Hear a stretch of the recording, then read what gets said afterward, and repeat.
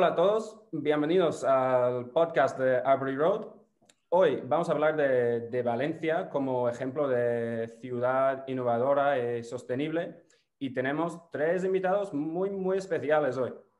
Primero tenemos a Vicent Llorens, director general del consorcio La Marina. Hola Vicent, gracias por estar con nosotros. Gracias a vosotros por invitarme. Gracias. Luego tenemos Enric Juan, director general de infraestructuras de servicios sociales en la Generalitat de Valencia. Hola Enric, ¿cómo estás? Hola, ¿qué tal? Muy bien. Y tenemos a Alessandra Luna, investigadora en TU Delft y en la Universidad de Cambridge. Hola Alessandra, ¿cómo estás? Gracias. Bueno, empezamos. Enric, empiezo contigo. Una pregunta. ¿Podrías contarnos un poco de la historia de Valencia como ejemplo de una ciudad sostenible e innovadora? Claro, pues bueno, para los que nos estén escuchando y no conozcan Valencia, Valencia es una ciudad, es la tercera ciudad de España y está asentada sobre el río Turia. Y precisamente vinculada a esta historia del río, pues Valencia tiene ejemplos de sostenibilidad desde hace mucho tiempo. En el año 57 hubo una gran riada en Valencia que desbordó y que todavía sigue en la memoria colectiva de todo el pueblo valenciano. Y a raíz de esa riada y de ese desbordamiento del río, se decidió en su momento sacar el río fuera de la ciudad. El aprovechamiento del antiguo cauce fue algo que tuvo mucho debate y mucha movilización ciudadana ya en su momento, ¿no? Entonces, al inicio de la democracia, al final de los años 70, se desechó un plan que había para convertir el antiguo cauce del río en una autopista que cruzara toda la ciudad, ¿no? Y fue precisamente gracias a la movilización ciudadana que al final hizo que se convirtiera en el jardín urbano, si no el más grande, de los más grandes de Europa y que a día de hoy pues es una referencia a nivel europeo, precisamente porque cruza toda la ciudad y tiene un elemento vertebrador muy importante, ¿no? Y es un pulmón verde que muchas ciudades, la verdad es que envidian en todo el continente.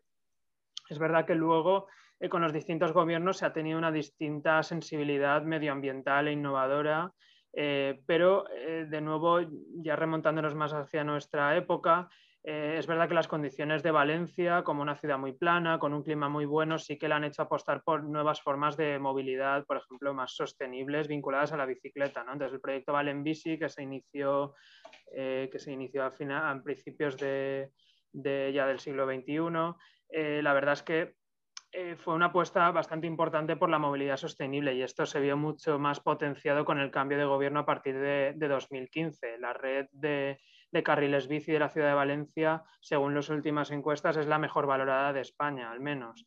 Y precisamente eso facilita que ya haya datos en los pocos años de implementación de que se está reduciendo el uso del coche privado, pues de media se calcula con 16%, aunque hay zonas de Valencia en que ha disminuido el tráfico rodado hasta un 50 y un 60%, ¿no? Y esto es precisamente por esa apuesta que se ha hecho por un cambio de planeamiento en la línea de hacer una ciudad más amable para las personas y más sostenible sobre todo, ¿no?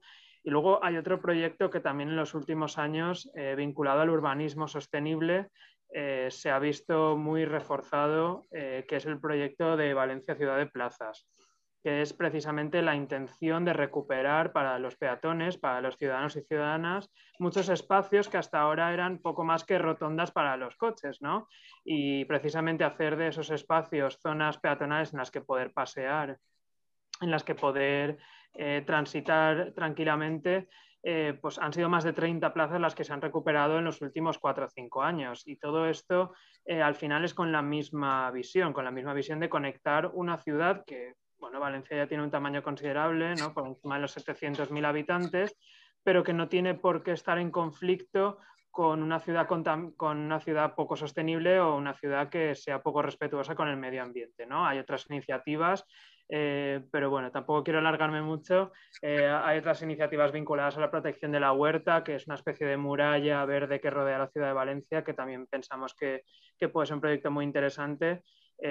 Y bueno, yo espero que este proyecto pues, pueda continuar en los próximos años. Claro, perfecto, Enric.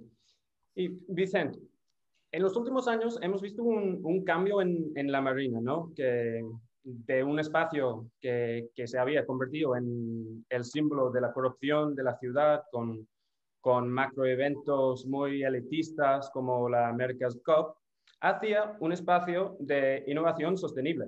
¿Podrías elaborar y contarnos un poquito de la historia de la Marina de Valencia, por favor? Espero que el cambio tendréis la percepción de que es a mejor, claro, porque estas cosas Claro. uno nunca sabe, ¿no? Uno da por supuesto de que el cambio es a mejor, pero no sabe muy bien cómo lo percibe nosotros, ¿no? Bueno, la Marina es un espacio bastante curioso, ¿no? Es un espacio, además, muy sometido al escrutinio público, ¿no? En un país, ¿no? Como el país valencià, que es un país muy maximalista, ¿no? Eres muy de izquierdas o eres muy de derechas, eres muy republicano, eres muy monárquico, eres muy nacionalista o eres muy españolista, o sea, eres muy partidario de la independencia del país valencià y de los países catalans, o eres muy de España, ¿no? Entonces, en el fondo, cuando uno se aproxima a la Marina, percibe como dos escenarios, ¿no? El primer escenario es que es una parte muy importante del espacio que actualmente gestionamos, es el puerto histórico de la ciudad de Valencia, ¿no? Es el puerto fundacional, el que se empieza a estructurar como a finales del siglo XVIII, XIX, ¿no? Después de muchos intentos, ¿no? De tener un puerto, porque yo creo que la historia de esta ciudad se podía escribir como la historia de una ciudad que quería tener un puerto, ¿no? Porque realmente el afán, ¿no? y los grandes proyectos al final siempre destrozados por el río Turia, ¿no? Como decía Enric, ¿no? Por estas inundaciones, estas riadas, claro que son producto de las precipitaciones extremas muy propias del clima mediterráneo, ¿no? Que es una cosa muy natural de este medio, ¿no? Pensad que la empresa más importante que tuvo Valencia como ciudad durante muchísimos años, ¿no? Esto que ahora está tan denostado de la empresa pública, ¿no? Era la fábrica de murs e valls, ¿no? O sea, la fábrica de fosos y de murallas, ¿no? Que era la que precisamente era la empresa más importante que tenía el municipio de Valencia, el ayuntamiento, para reponer periódicamente las murallas de la ciudad y mantener limpios el foso para que el río, digamos, no inundara periódicamente la ciudad de Valencia, ¿no? Y por tanto, es muy interesante, ¿no? Esa empresa pública, ¿no? Que, ya te digo, fue posiblemente la más importante durante muchísimos años, ¿no? Entonces, una parte es ese puerto que ya se consolida, ¿no? El puerto que consiguen consolidar con el hormigón, ¿no? Cuando entra el hormigón ya la construcción y la piedra la considera ese puerto, y por tanto tenemos pues una parte importante de esa arquitectura, ¿no? Relacionada con el puerto histórico, y al mismo tiempo el nuevo desarrollo que se origina con la America's Cup, ¿no? Por tanto, es una parte histórica y una parte contemporánea, ¿no? Claro, la aproximación al final siempre es, uno la debe hacer de una manera un poco distanciada, ¿no? O sea, yo, por ejemplo, sostengo que si no hubiese sido por Copa América, posiblemente la Autoridad Portuaria de Valencia nunca hubiese cedido a la ciudad el puerto histórico, a pesar de que ya no lo utilizaban, a pesar de que tenían los elementos patrimoniales absolutamente abandonados, ¿no? Pero sabéis que los puertos, que al fin y al cabo gestionan dominio público, o sea, terreno que es de la comunidad, que es nuestro, por decirlo de alguna manera, son muy ávidos en la ocupación del suelo, pero son muy rácanos, son muy renuentes, se resisten mucho a devolver esas infraestructuras, esos espacios públicos, cuando ya no los utilizan, ¿no? Claro, yo creo que Copa América tuvo esta ventaja, ¿no? La segunda ventaja que tiene es tener un puerto moderno, tener un puerto, digamos, no para usos mercantiles, no para usos del transporte marítimo como estamos acostumbrados, sino un puerto pues, que nace con una competición deportiva y al final, pues bueno, hoy es una mezcla de usos, ¿no? Y sobre todo es un gran espacio público, ¿no? Es un gran espacio público, es una plaza marítima, por decirlo de alguna manera, ¿no? O sea, un poco siguiendo lo que llamaba Enric, ¿no? De la ciudad de las plazas, ¿no? Valencia es una ciudad fantástica, ¿no? O sea, tiene plazas que no son plazas, ¿no? O sea, realmente las plazas de la ciudad de Valencia eran hasta hace muy poco tiempo como las plazas más raras que he visto en mi vida, ¿no? Porque al final estaban cruzadas por coches, por paradas de autobús en medio y tal, incluso las plazas más significativas, ¿no? Yo creo que, excepto la Plaza de la Virgen, ¿no? Que es como el Santo Sanctorum, ¿no? Donde nace la ciudad, la fundación romana, todas las demás, o sea, la plaza al lado, la Plaza de la Reina, por ejemplo, es un caos de plaza, es una catástrofe, ¿no? Ya no hablamos de la Plaza del Ayuntamiento, por decirlo de alguna manera, o la Plaza de San Agustín, por ejemplo, ¿no? Que tiene una joya del gótico, ahí la iglesia de San Agustín, una joya del gótico, y es algo terrible, ¿no? Y es una cosa que bueno, que ahora se está como reparando, ¿no? Porque esta ciudad es una ciudad mucho de reparación de agravios históricos, ¿no? Yo creo que eso de las plazas es un momento muy interesante, ¿no? Que yo creo que realmente las plazas, y para mí un ejercicio muy interesante que es lo de las supermanzanas, ¿no? La de coger las manzanas peatonales, ¿no? O sea, articular grandes espacios como zonas, digamos, de atenuación del impacto del tráfico privado rodado, ¿no? Que creo que también va a ser un ejercicio muy, muy interesante, ¿no? Entonces, al final, cuando me aproximé al fenómeno de Copa América, nos aproximamos, Ramón y yo, que fuimos los directores que entramos en el consorcio el año 2016, básicamente nos dimos cuenta de tres cosas. La primera de ellas era una gran oportunidad, o sea, esto era como un territorio que estaba prácticamente inexplorado, o sea, para el urbanista, para el gestor del espacio público, para el promotor del desarrollo económico a escala local, era como una selva virgen, por decirlo de alguna manera. Segundo, nadie esperaba nada de nosotros, por tanto, teníamos una cierta independencia o una cierta autonomía, ¿no? por desarrollar nuestro proyecto. Tercero, todos habían focalizado mal el problema, ¿no? Porque la gente casi me daba el pésame, ¿no? Cuando acepté ser director general, porque había una deuda tremenda, ¿no? O sea, no sé, ya no recuerdo la cifra, no sé si eran 450 o 470 millones de euros, ¿no? Y eso disuadía mucho a la gente. Decía, ay, me sabe mal, te acompaño en sentimiento, o sea, estarás muy, muy fastidiado. Yo decía, no, pero si la deuda no la pienso pagar, o sea, es imposible pagar esa deuda, ¿no? O sea, muchas veces cuando nos aproximamos al hecho urbano hay que focalizar muy bien cuál es el problema, ¿no? Y el problema de la Marina no era la deuda, ¿no? O sea, el problema de la Marina porque la Marina no podía pagar la deuda, o sea, ni alquilando todo el suelo que tenemos en la Marina a precio de Quinta Avenida de Nueva York, podríamos alquilar, o sea, saldar esta deuda. O sea, era una deuda estructural, una deuda que venía de una mala gestión de la financiación del evento de Copa América, ¿no? Por tanto, no fue mi problema. Nunca me preocupé de ese problema, ¿no? Me preocupé básicamente de cosas muy simples, porque al final, después de muchos años trabajando a escala urbana, ¿no? En el desarrollo local, escala urbana, comercio, estas cosas, al final siempre intento focalizar el problema en lo sencillo, en lo simple. No me gustan las grandes elaboraciones que son complejas y que al final la gente no entiende, ¿no? Porque a mí me interesaba mucho que la gente entendiera, ¿no? Qué era esta Marina, ¿no? Y básicamente hicimos tres cosas en ese momento. Primero, provocar que la gente viniera a la Marina, ¿no? O sea, pensar que la Marina está rodeada por los poblados marítimos, ¿no? Que es como además unos núcleos urbanos muy identitarios, ¿no? O sea, que tienen una dinámica muy propia, a diferencia de la ciudad de Valencia, aunque la ciudad de Valencia realmente es una ciudad de barrios, es una ciudad de antiguos pueblos, ¿no? Que al final, digamos, la Valencia, digamos, del siglo XIX fue como absorbiendo, ¿no? Pero realmente todavía conservan buena parte de su identidad, buena parte de su estructura urbana diferenciada de la estructura urbana de una ciudad capital de provincia, por decirlo de alguna manera, ¿no? Como por ejemplo Patraix, Patraix es un ejercicio muy interesante, incluso los propios poblados marítimos, ¿no? En ese sentido. Por tanto, nuestra idea es que la gente viniera, ¿no? Claro, ¿cómo viene la gente al final? Es un espacio que le han secuestrado de su memoria emocional, porque al final se generan unos eventos, ¿no? Que no tienen nada que ver con ellos, ¿no? Unos Copa América no tiene nada que ver con ellos, pero el que significa como la puntilla, ¿no? Al desapego emocional, ¿no? De la gente de los poblados marítimos es la Fórmula 1, ¿no?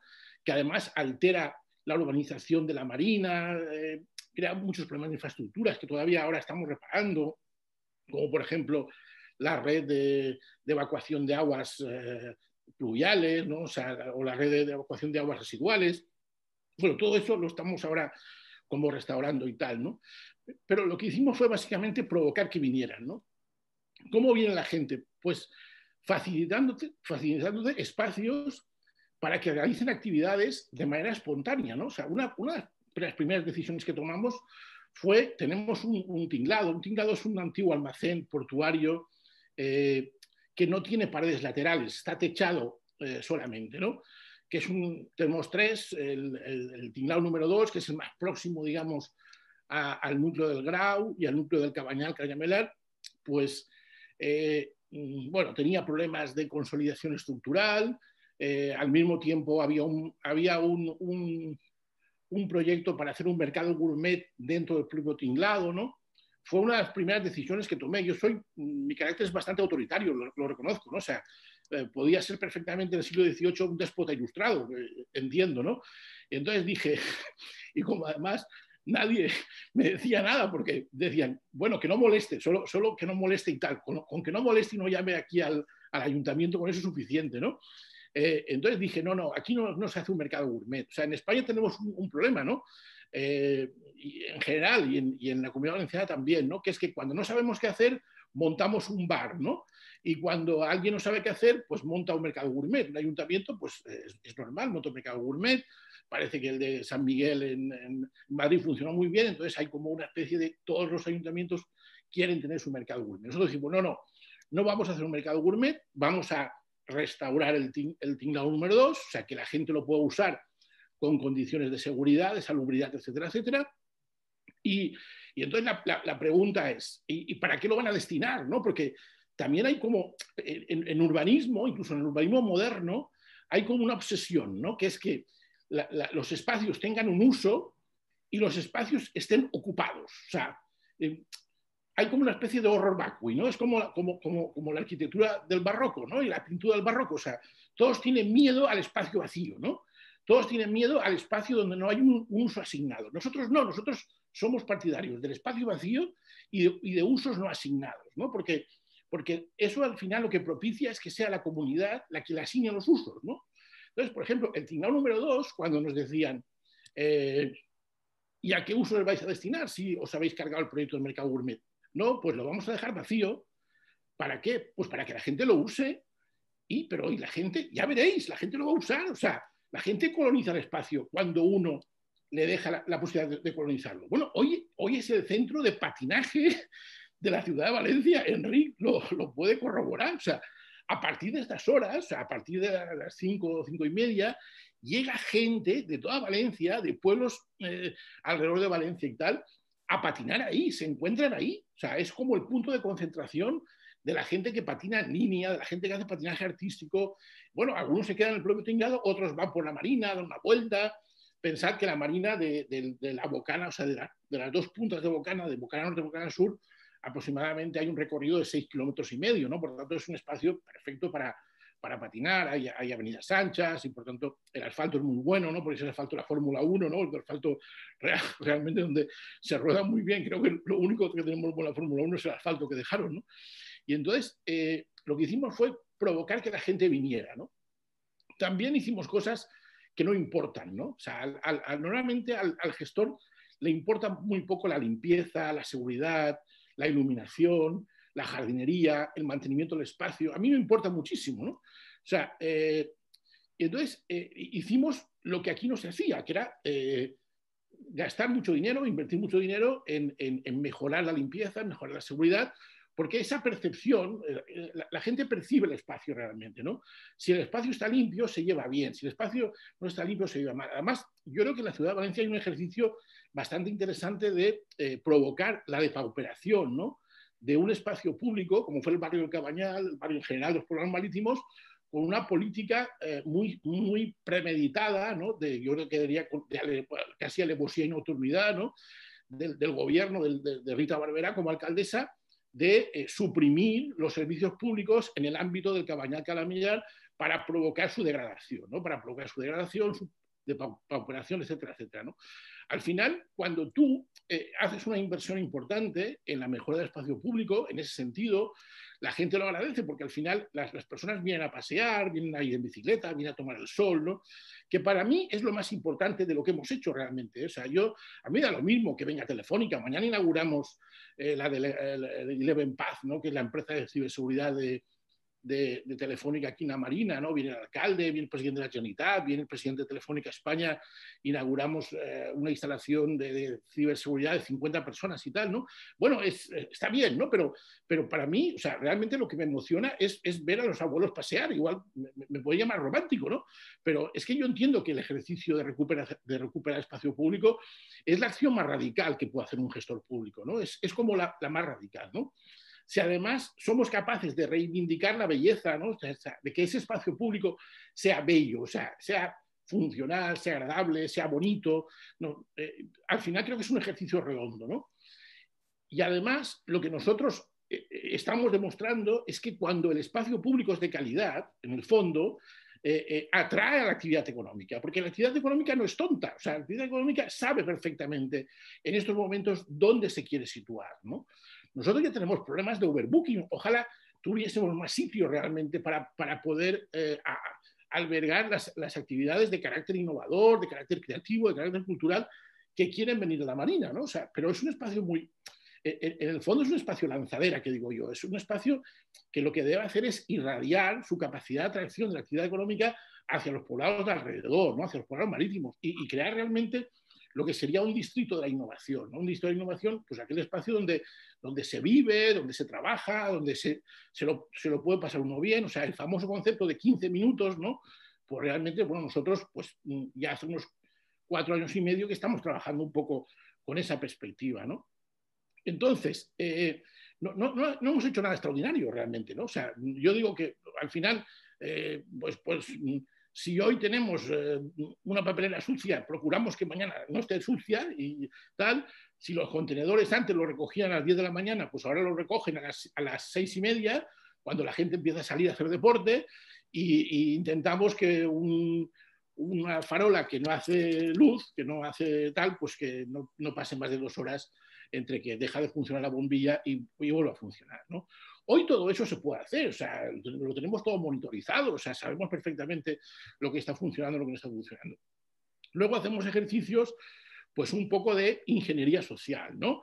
Decimos, bueno, tenemos aquí 5 bandas de música alrededor de la Marina, entonces dices, bueno, pues 5 bandas de música, son entre 80 y 100 personas que tocan, por tanto, una persona multiplicamos por 3, luego tenemos a la escuela de los educandos, a los que están aprendiendo música, luego tenemos a los vecinos que les gusta la banda y luego tenemos 4 despistados, ¿no? Entonces, bueno, pues al final recuperamos una pérgola que estaba ahí oxidada, como abandonada y tal, ¿no? Que fue una recuperación económica, o sea, nos costó 35.000 euros, ¿no? Recuperar esa pérgola.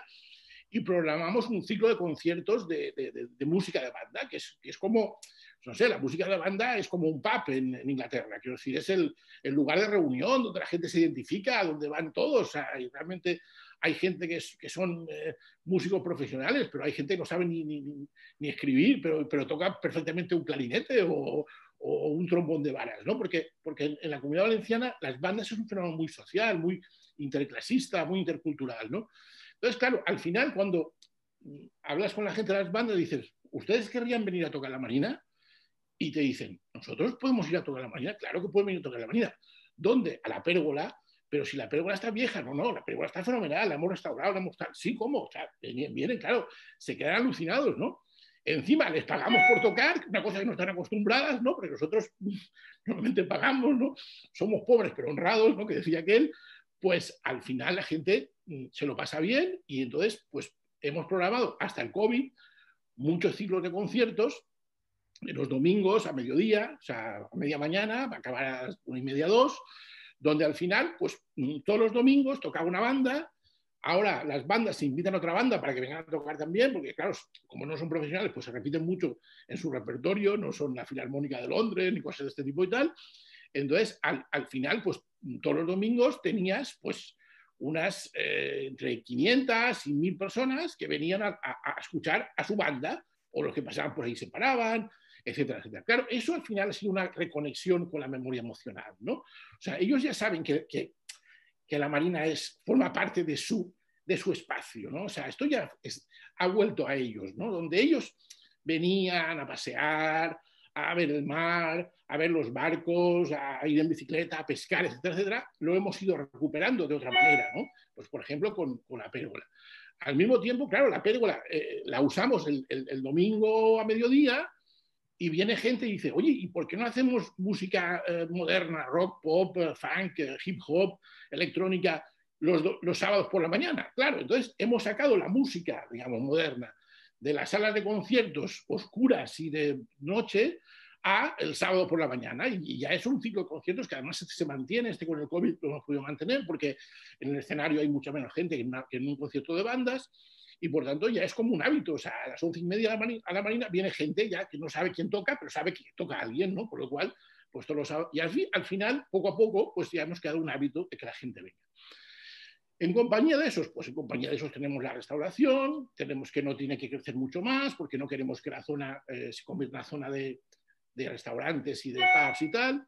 Tenemos la economía del conocimiento, la economía de tal, pues los viveros de empresa, las empresas emergentes, pues todo este mundo que uno no entiende muy bien, pero que parece que es el que toca hacer y tal.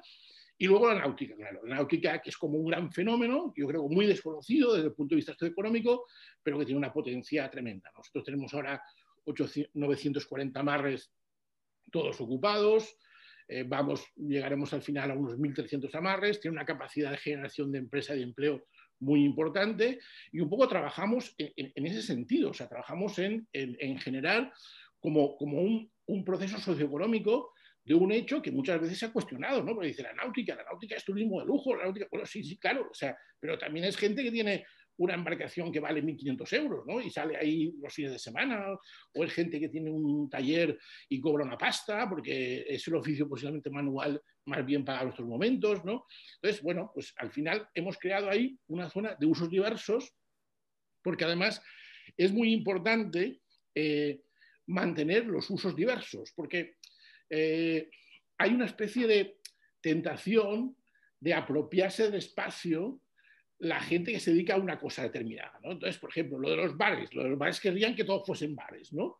Los de la náutica querrían que todo fuese náutica, los de la economía del conocimiento y de la innovación querrían que todo fuese economía del conocimiento y de la innovación, ¿no? Y tú dices, no, vamos a ver, aquí lo que hay que hacer es, y sobre todo, que no viniera gente a pasear, porque para mucha gente la gente molesta, ¿no? No, o sea, que aquí la gente no molesta, o sea, en todo caso, y además los usos son diversos, ¿no? Eso es lo que hace que el ecosistema sea mucho más rico, por decirlo de alguna manera, ¿no? Y es lo que lo hace más resistente, con mayor capacidad de generar nuevas actividades, y un poco con esa perspectiva estamos trabajando, ¿no? Genial. Sí, sin duda la Marina es un espacio increíble, ¿no? Y la historia también increíble para mí. Bueno, Alessandra, cuando hablamos de la innovación, siempre escucho un término que es Smart City, es decir, ciudad inteligente. ¿Podrías elaborar sobre este término y decirnos si Valencia ya sea una ciudad inteligente o no? Vale, muchísimas gracias por esta pregunta. Vamos a empezar dando una definición de ciudad inteligente, que lo oímos hoy mucho. Pues una ciudad inteligente es una ciudad que se propone mejorar el bienestar de sus ciudadanos. Y tiene 3 características. La primera es una ciudad participativa. Entonces es una ciudad donde hay una conexión directa entre los gestores del ayuntamiento, de la ciudad o de la municipalidad y los ciudadanos. Y quiere decir también que los ciudadanos no solo están informados en tiempo real de lo que está pasando en la ciudad, pero también pueden dar su opinión en tiempo real. Entonces, es una ciudad más participativa. Luego, es también una ciudad que es más eficiente, no solo eficiente energéticamente, pero eficiente en cualquier tipo de uso de los recursos que una ciudad necesita, que puede ser uso del agua, pero también uso del suelo, como Vicente acaba de contar con la Marina. Y tercero, como es participativa y es eficiente, la ciudad inteligente tendría que ser una ciudad sostenible, sostenible socialmente, sostenible ambientalmente, pero también sostenible económicamente, ¿no? Y entonces el medio que la ciudad inteligente utiliza es un medio tecnológico que podríamos describir a 3 niveles. El primer nivel es el nivel del conocimiento de la información. Las ciudades inteligentes tienen una forma tecnológica de saber lo que está pasando en la ciudad y poder monitorar el estado de salud y de bienestar de la ciudad. En ese sentido, estamos hablando en términos tecnológicos de sensores, de aplicaciones para móviles, claro, siempre en los límites éticos y en los límites de privacy y de protección de los datos personales, pero permite saber en tiempo real lo que está pasando, ¿no?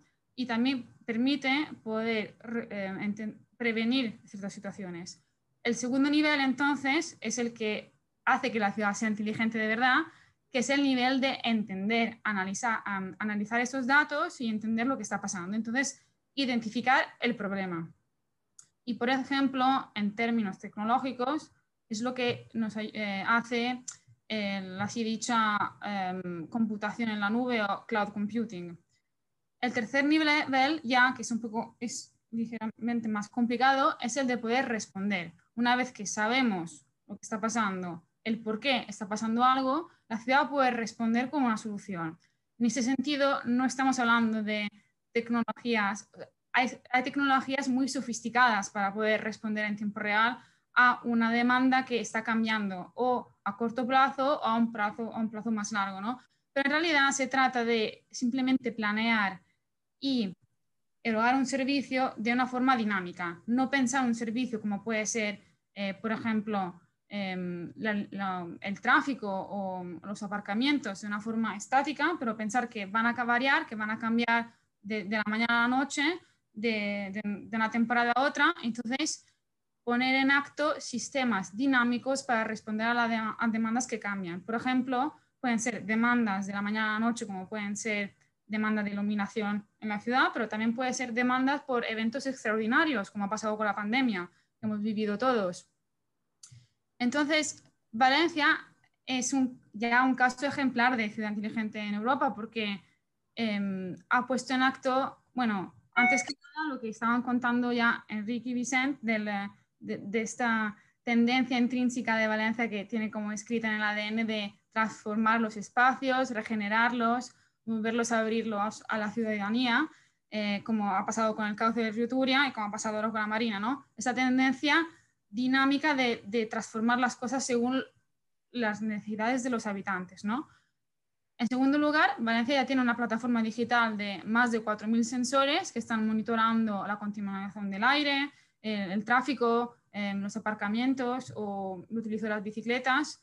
Entonces, y también da acceso a todos los habitantes para poder monitorar y ver qué hacer. Entonces, eso es muy importante porque ha implementado un servicio digital para los ciudadanos. Y luego, la otra cosa que me ha sorprendido mucho es que el ayuntamiento ya ha presentado, ya ha hecho guías para los diseñadores, para los arquitectos, los ingenieros, para que diseñen y planeen de una forma reversible, de una forma reciclable, pensando ya al final de vida de los edificios, de los objetos, de los materiales, de los objetos de red urbano. Esta guía está disponible en la web del ayuntamiento y eso también es muy representativo porque quiere decir que está ya fomentando esta forma de diseño y de planeamiento reversible, ¿no? Y luego, tercero, yo creo que todas las iniciativas, los colectivos, las asociaciones que están haciendo ya hace tiempo promoción sostenible, pienso por ejemplo a la iniciativa de Cerca, de Salvador Gómez y Wessam Al-Asali, ¿no? Que están reproponiendo las formas tradicionales valencianas de construcción, que son formas sostenibles, y están haciendo talleres abiertos al público para que todos puedan aprender cómo construir de forma tradicional y sostenible, porque la forma arquitectónica tradicional valenciana la forma mediterránea es muy sostenible. Claro, perfecto, Alessandra. Y si enfocamos un momentito en la era post-pandemia, ¿vale? ¿Cuáles son los desafíos más grandes que enfrentan las ciudades, entre ellas Valencia, en relación a la sostenibilidad? Los desafíos que ahora nos enfrentamos como ciudades en la época pospandemia son muchos, pero, por ejemplo, hablando de la sostenibilidad, hablaría un poco de la sostenibilidad social y de la sostenibilidad con el medio ambiente, ¿no? De un punto de vista social, pues hay que volver a descubrir el espacio público porque hemos estado un tiempo muy largo en aislamiento y hemos perdido un poco esa característica nuestra de ciudades mediterráneas donde vivimos el espacio público, donde nos relacionamos con los vecinos, con la comunidad. Es muy importante, ¿no? Es el centro lo que ha hecho nuestras ciudades que se desarrollen como son ahora, ¿no? Como ya pasaba con los antiguos griegos en el Ágora. Es lo mismo para Valencia y para cualquier ciudad europea. Y entonces habrá que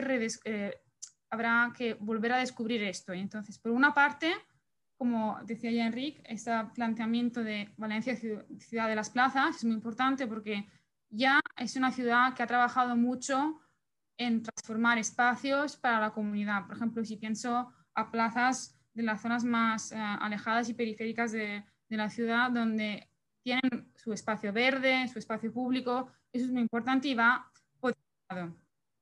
Y por otra parte, habrá que pensar en los distritos de una forma más autónoma, en el sentido que habrá que distribuir los servicios de forma más equitativa y distribuida, porque claro, ahora en la época de la pospandemia vamos a vivir un poco como estamos viviendo ahora, vamos a vivir más nuestro vecindario, nuestro distrito, va a ser importante que tengamos un acceso a una zona verde cerca de nuestra casa, sobre todo en las zonas que están lejas de, claro, el cauce del río Turio ya es fantástico porque está en el centro de la ciudad, ¿no? Atraviesa toda la ciudad, pero habrá que pensar a todas las ciudades, los distritos más periféricos para que tengan su espacio verde o, por ejemplo, el proyecto de los huertos urbanos es muy importante en ese sentido. Y también que todos tengan una conexión internet, una conexión digital. Valencia ya tiene 250 espacios públicos con Wi-Fi gratis, pues entonces habrá que potenciar esto también, que es muy importante. De lo último tema, claro, la sostenibilidad ambiental, la lucha al cambio climático, muy importante, pues habrá que, pues, la plataforma digital que ya tiene Valencia se podría extender y se puede utilizar para mejorar y para responder a fenómenos como las olas de calor o las así dichas islas de calor, que es uno de los problemas de Valencia, como muchas ciudades del Mediterráneo, porque si empezamos a monitorar otros parámetros que son como la temperatura, el nivel de radiación solar, la temperatura radiante en las ciudades, pues eso es muy importante porque nos diría dónde son sobre todo los problemas de sobrecalentamiento, por qué y cómo tenemos que intervenir, dónde necesitamos más espacios verdes, dónde necesitamos cambiar los materiales, quiénes son las personas más afectadas, las personas que están más necesitadas y que están más a riesgo de las islas de calor. Entonces, la plataforma digital que ya tiene Valencia se puede extender para poder también ir a monitorar esto. Y también se puede utilizar para monitorar el uso del agua, para poder monitorar la biodiversidad, ayudar el mantenimiento de los jardines y de todos los parques que tiene Valencia, que como es una ciudad donde el verano es la estación más difícil, es importante saber gestionar bien el uso del agua y proteger a los ciudadanos en ese sentido. Y también se puede gestionar, claro, la iluminación artificial. O sea, yo creo que la plataforma que ya tienen en acto es un recurso fantástico en ese sentido. Genial, perfecto. Vicente, si volvemos un momento al proyecto de la Marina, ¿vale? Ya hemos escuchado cómo ha ayudado a mejorar la participación de los ciudadanos y la reutilización de espacios, pero ¿qué ha hecho el proyecto para mejorar o ayudar a la transformación digital en Valencia? Nosotros no somos especialmente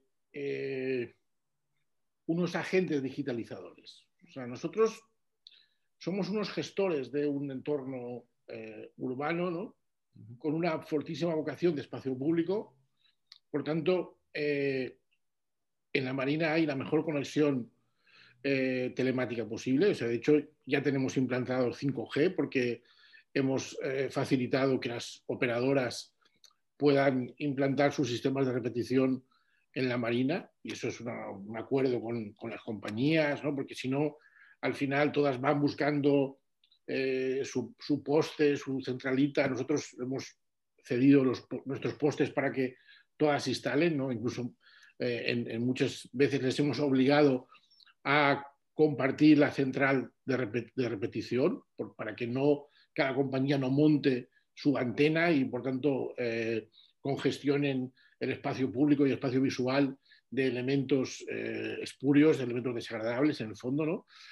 Y sobre todo lo que facilitamos son espacios para la implantación de iniciativas de base emprendedora, de base empresarial, que muchas de ellas tienen un fortísimo componente relacionado con la economía digital, ¿no? O sea, nosotros lo que hacemos es, nuestra estrategia en ese sentido es una estrategia muy, muy clara, ¿no?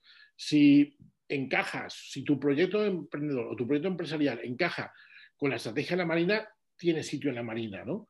Si no, no. Y por tanto, siempre buscamos, evidentemente, actividades relacionadas con la economía de la innovación, del conocimiento, donde efectivamente las empresas de base digital, de servicios digitales, como puede ser la robótica, la inteligencia artificial, la ciberseguridad, que es donde mañana inauguramos una empresa o la sede de una empresa en ese sentido, es nuestro ámbito y por tanto facilitamos la instalación, porque nosotros en el fondo somos caseros, ¿no? Somos personas que alquilamos, ¿no? O sea, nuestra función como consorcio realmente es facilitar espacio. Lo que pasa es que, claro, o sea, al final, cuando decidimos trabajar con una estrategia, somos muy estrictos en el cumplimiento de esa estrategia, ¿no? Porque aquí no se trataba de llenar esto rápidamente, sino de destinar los espacios a los usos que habíamos decidido en un proceso de consenso público que se iban a destinar, ¿no? Perfecto. Obviamente el consorcio, como entidad gestora, está en un programa de digitalización vinculado a la administración española, que te obliga, porque nosotros dependemos en este momento del Ministerio de Hacienda, donde te obliga realmente pues ya a unos procesos de digitalización. Prácticamente no usamos el papel en la gestión con la gestión ordinaria, de la contabilidad, de las facturas, de los proyectos. Cualquier persona se puede relacionar directamente con la Marina desde su plataforma digital y bueno, y estamos trabajando en esa línea realmente. Claro. Muy bien. Pues la última pregunta que tengo para ti, Enric. Como ya ha dicho Alessandra, hay muchos desafíos que enfrentan las ciudades en relación de la sostenibilidad, de la innovación en los años que vienen. Pero hay oportunidades para poner en marcha unos de los temas de que hemos hablado o de las urgencias que hemos escuchado. Yo en este sentido soy optimista y es verdad que es difícil en tiempos post-pandemia, ¿no? O todavía en pandemia, diría yo, a los que nos enfrentamos. Es difícil, la verdad es que ser optimista, pero yo sí que soy de los que piensa que las situaciones de crisis, aparte de ser una ruptura con lo anterior, produce una ventana de cambio muy interesante, ¿no? Y no solo en los dirigentes políticos, porque les hace replantearse las prioridades políticas, sino también porque son un elemento palanca de la transformación social. Al final, toda esta situación, el haber estado tantos meses privados de libertad hasta donde conocíamos, nos ha hecho replantearnos las prioridades y también ver el mundo de una forma distinta, ¿no? Entonces, yo creo que ya salió en el debate en varias ocasiones. Pues, por ejemplo, yo creo que vamos a ganar mucha conciencia ciudadana con respecto a la importancia de cuidar el planeta, ¿no? Y todo esto del cambio climático, que anteriormente era una cosa muy específica de grupos medioambientalistas o de científicos que siempre nos vendían el apocalipsis, pues poco a poco yo creo que va a ir calando, ¿no? La importancia de cuidar nuestro entorno y de cuidar el planeta. Igualmente, las relaciones sociales también van a cambiar, quiero decir, la importancia de la solidaridad, la importancia de crear una comunidad cohesionada, todo este tipo de elementos yo creo que van a hacer replantearnos como sociedad los proyectos, ¿no? Y en ese sentido, la oportunidad que se abre gracias a los fondos de reconstrucción, yo creo que se tiene que aprovechar bien y yo en ese sentido confío en que se va a aprovechar bien. Por esos dos elementos que digo, yo creo que en este momento en la ciudad de Valencia y en la Generalitat hay gobiernos alineados y que tiene una sensibilidad especial por la sostenibilidad, tanto medioambiental como social.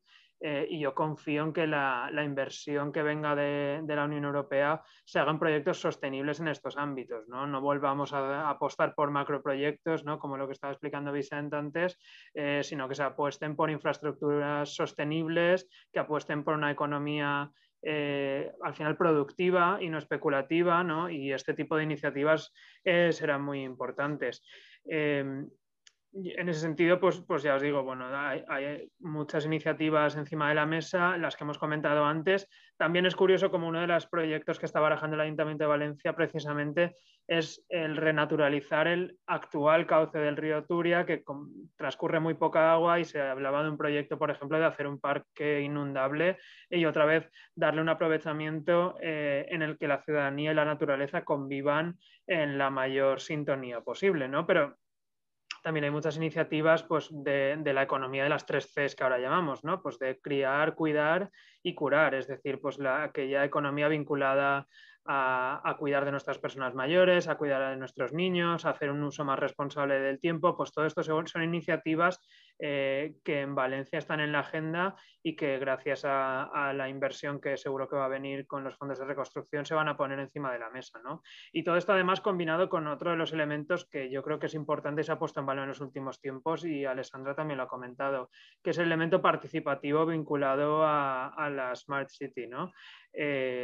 Desde 2016 se llevan a cabo importantes proyectos de presupuestos participativos, es decir, que los vecinos y vecinas votan qué iniciativas quieren en cuanto a las inversiones en su barrio. Y yo creo que esto también se va a explotar mucho más, y yo confío en que la gente en esa visión participativa pues cambie las prioridades, ¿no? y apueste por proyectos sostenibles, tanto en lo social como en lo medioambiental, para hacer de Valencia una ciudad mejor a futuro.